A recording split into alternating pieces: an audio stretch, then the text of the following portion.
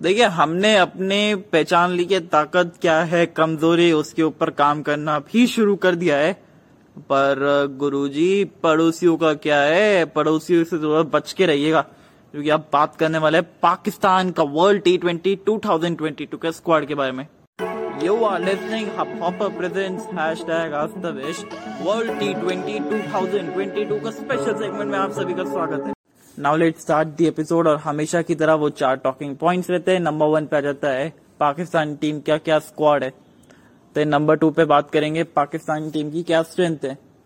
तो नंबर 3 पे पाकिस्तान टीम की क्या वीकनेस है। एंड नंबर 4 बात करने वाले पाकिस्तान टीम का क्या प्रोबेबली प्लेइंग 11 बनता है, इंक्लूडिंग सारे प्लेयर्स फिट एंड अवेलेबल है खेलने के लिए। तो अगर पॉइंट नंबर 1 की बात करें तो पॉइंट नंबर 1 है पाकिस्तान टीम का स्क्वाड एनालिसिस। अगर स्क्वाड के ऊपर ध्यान दे रहे इनके, तो हमने ना एक लिस्ट बनाई है एक्चुअली कि सबको एक अलग अलग कैटेगरी में डिवाइड कर दिया है।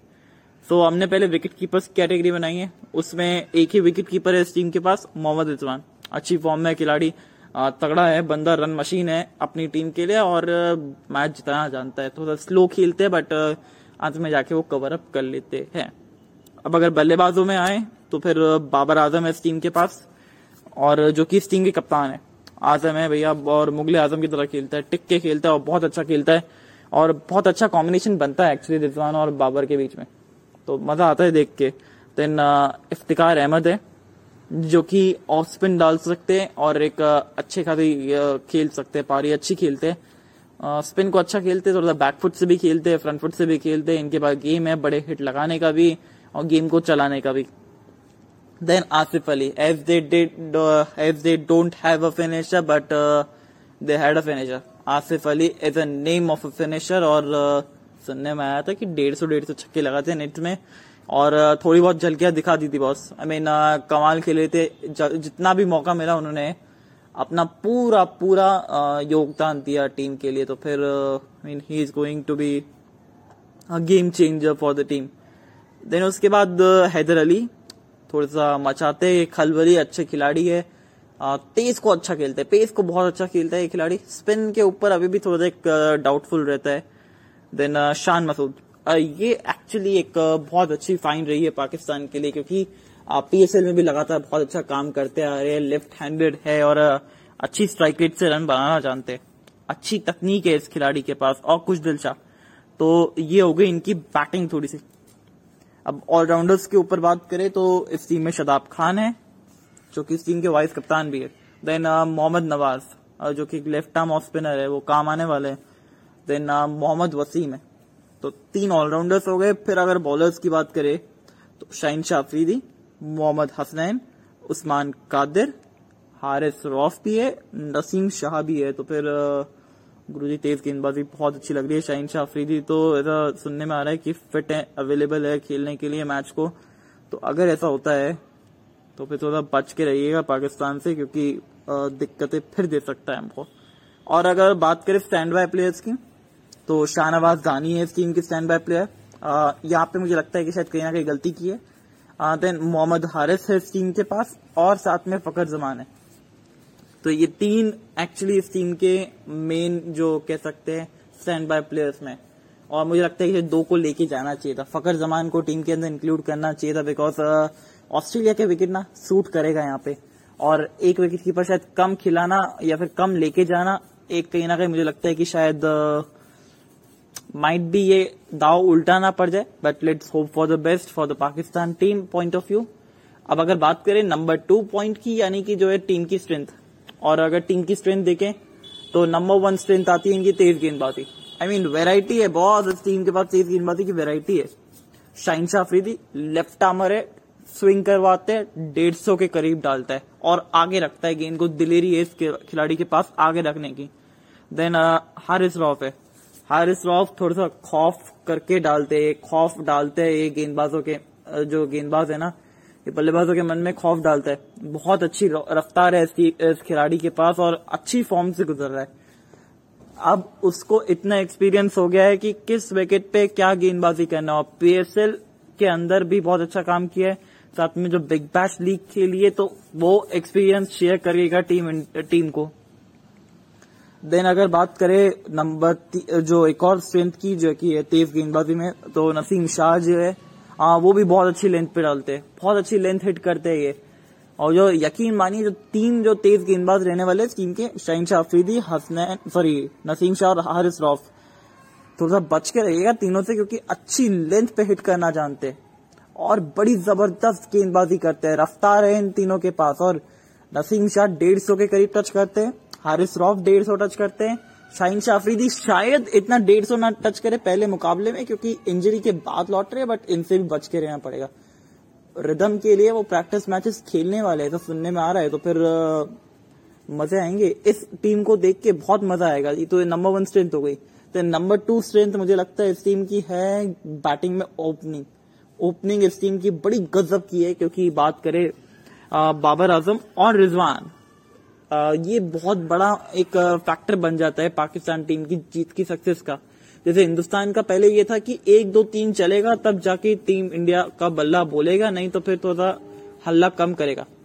बट अब यहाँ पाकिस्तान की स्ट्रेंथ हो गई 1 2 टॉप 2 चल जाए तो फिर पाकिस्तान की जो 80% रन से हम कहेंगे वो बना के जाती है टॉप 2। तो उनको अगर आपने जल्दी पवेलियन के नहीं लौटाया ना, तो ये बहुत बड़ा टारगेट चीज कर सकती है कोई सी भी टीम के सामने। देन नंबर 3 मुझे स्ट्रेंथ नजर आती है इस टीम की, स्पिन गेंदबाजी जो बीच के अंदर आके थोड़ा सा आपको रोक के रख सकती है। हालांकि इतना मदद नहीं मिलेगा उस विकेट पे, बट बड़ी बाउंड्रीज रहेगी, तो उससे फायदा ये होगा कि थोड़ा सा दिलेरी से डाल सकते हैं आप। और पाकिस्तान की भी कहीं ना कहीं मैचेस जो है ना वो डबल हेडर्स में आएंगे, तो अगर ऐसा रहता है तो विकेट थोड़ी सी धीमी पड़ जाएगी, और वहां पे मुझे लगता है कि शायद एक चांस बन सकता है पाकिस्तान के मिडिल ऑर्डर्स में टीम को एक पकड़ के रखना। और जो कि शादाब खान है इस टीम के पास, मोहम्मद नवाज है, और साथ ही में इफ्तिकार भी है, बीच में स्लोअर 1 डालने वाले मोहम्मद वसीम भी है, तो फिर स्ट्रेंथ है बहुत इस टीम के पास।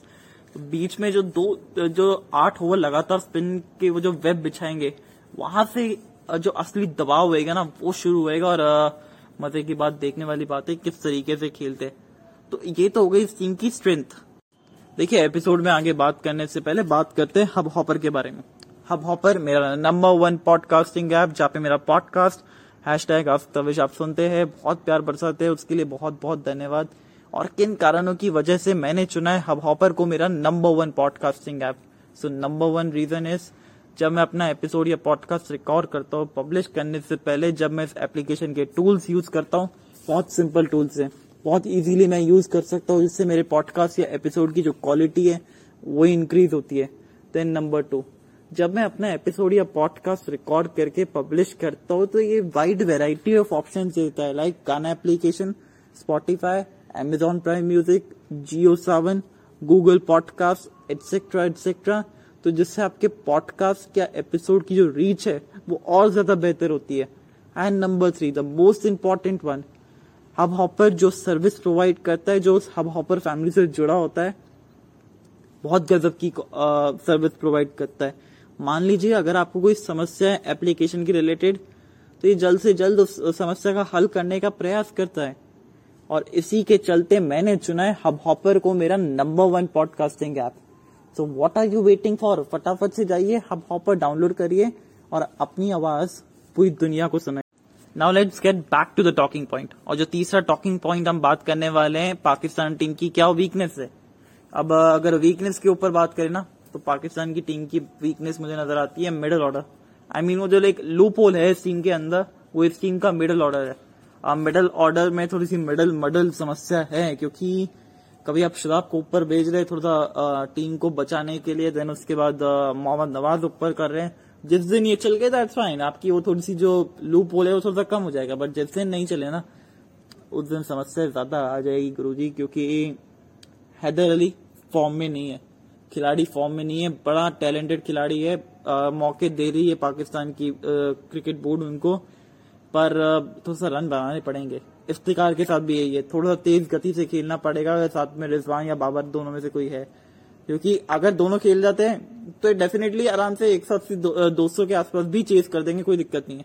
पर अगर एक जल्दी खिलाड़ी आउट हो गया ना, तो एक और खिलाड़ी सोचता है कि अंत तक खेले, मैं पूरा 20 ओवर खेलूं, तो सामने वाले को सपोर्ट करने के लिए एक को तेज खेलना पड़ेगा, और वो कौन तेज खेलेगा? जो नया बल्लेबाज आएगा, क्योंकि वो जानते हैं कि मैं अपनी स्ट्राइक रेट को कवर कर लूंगा, बट सामने वाला किस तरीके से अपने पार्टनर को सपोर्ट करता है, ये देखने वाली बात है। तो इफ्तिकार को थोड़ा सा तेज खेलना पड़ेगा अगर टीम में तुझे अपनी जगह बनानी है और रुतबा बढ़ाना है, और वो काम एक्चुअली कर सकते हैं मोहम्मद नवाज, जो कि इनको प्रमोट करा जाता है।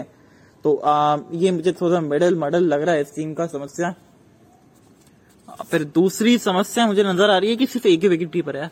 आई मीन खुदा ना खास्ता कहीं इंजरी हो जाए तो फिर गुरुजी ये तो दिक्कत में आ जाएगी टीम। फिर किसको आप विकेट कीपर के तौर पे खिलाएंगे? ये एक सोचने वाली बात है। इस पे गौर फरमाना होगा इस टीम को कि एक ही विकेट कीपर लेके गया है ये टीम, और अगर खुदा ना खास्ता कहीं रिजवान को मेन मैच से पहले कहीं इंजरी हो गई तो फिर आपके लिए विकेट कीपिंग कौन करेगा? ये मुझे लगता है कि शायद वो दो वीकनेस मुझे नजर आ रही है। और तीसरा, थोड़ा सा सिलेक्शन पॉइंट ऑफ व्यू पे एक सवाल उठता है, क्योंकि फकर जमान को लेना चाहिए था यार, बिकॉज फकर के पास एक्सपीरियंस है। रिजवान और बाबर ओपन करते हैं, नंबर 3 पे फकर आते हैं, और लेफ्ट हैंडेड के आने से ना ये होता ना कि वो जो left hand right hand combination बना हुआ रहता। अब यहाँ पे left hand right hand combination बनाने के लिए आपको या तो शान मसूद खैर आ जाते हैं, बट उसके बाद फिर वो नवाज को भेजना पड़ता है, या फिर आप शदाब को भेजेंगे अगर कोई राइट हैंडेड आउट हुआ है। मतलब इस तरीके से चलता रहना चाहिए था कॉम्बिनेशन, क्योंकि फकर जो है ना इस विकेट पे अच्छा खेलते, कट अच्छा लगाते हैं, पुल अच्छा लगाते हैं, और पेस इनको पसंद है, और विकेट में पेस रहता है ऑस्ट्रेलिया का, अच्छा खासा बाउंस से आता है। तो फकर मुझे लगता है कि ये चांस थोड़ा सा कहीं ना कहीं मुझे लगता है पाकिस्तान ने मिस किया है। एक ये तीसरा मेरे को वीकनेस नजर आता है इस टीम का। तो फिर ये मुझे लगता है कि एक थोड़ा सा एक पॉट होल है जिसको भरना चाहेगा पाकिस्तान अपने वार्म अप मुकाबलों में। एंड नंबर 4 पे अगर बात करें पाकिस्तान टीम की, क्या प्लेइंग 11 रहने वाली है? प्रोबेबली प्लेइंग 11 क्या रहने वाला है उसके ऊपर अब करते हैं चर्चा। तो ओपन करेंगे रिजवान और बाबर, इसमें कोई डाउट इच नहीं है। बाबर कप्तान है, ओपन करते हैं और अच्छा खेलते आ रहे हैं, 2 शतक लगा चुके हैं T20 आईज में, दैट्स अ ग्रेट वन। फिर नंबर 3 पे कौन? Shan Masood. I mean left handed है, एक टची प्लेयर है, एक क्लासी प्लेयर है, अच्छा दिखते खेलते हुए और रन बना रहे। तो मतलब जो एक कॉन्फिडेंस रहता है पीछे एक वो रनों का, वो है इस टीम के पास, इस खिलाड़ी के पास।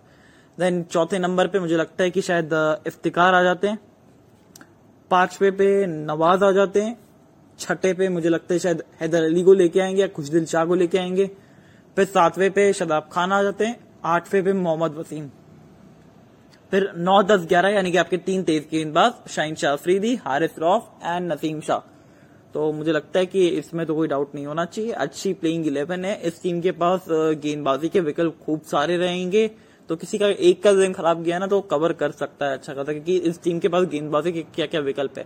मोहम्मद वसीम है, उसके बाद शाहीन शाह अफरीदी, हारिस रऊफ, नसीम शाह तो है ही, मोहम्मद नवाज भी है, इफ्तिकार भी है, साथ में शदाब खान भी है। तो भैया गुरुजी बहुत अच्छी टीम लग रही है ये, थोड़ा सा बच के रहना वाली बात है। 7 गेंदबाज के साथ खेल रही है, यानी ये ऑलराउंडर्स भी है इसमें से। मोहम्मद वसीम एक बड़े अच्छे हिटर है माने जाते हैं।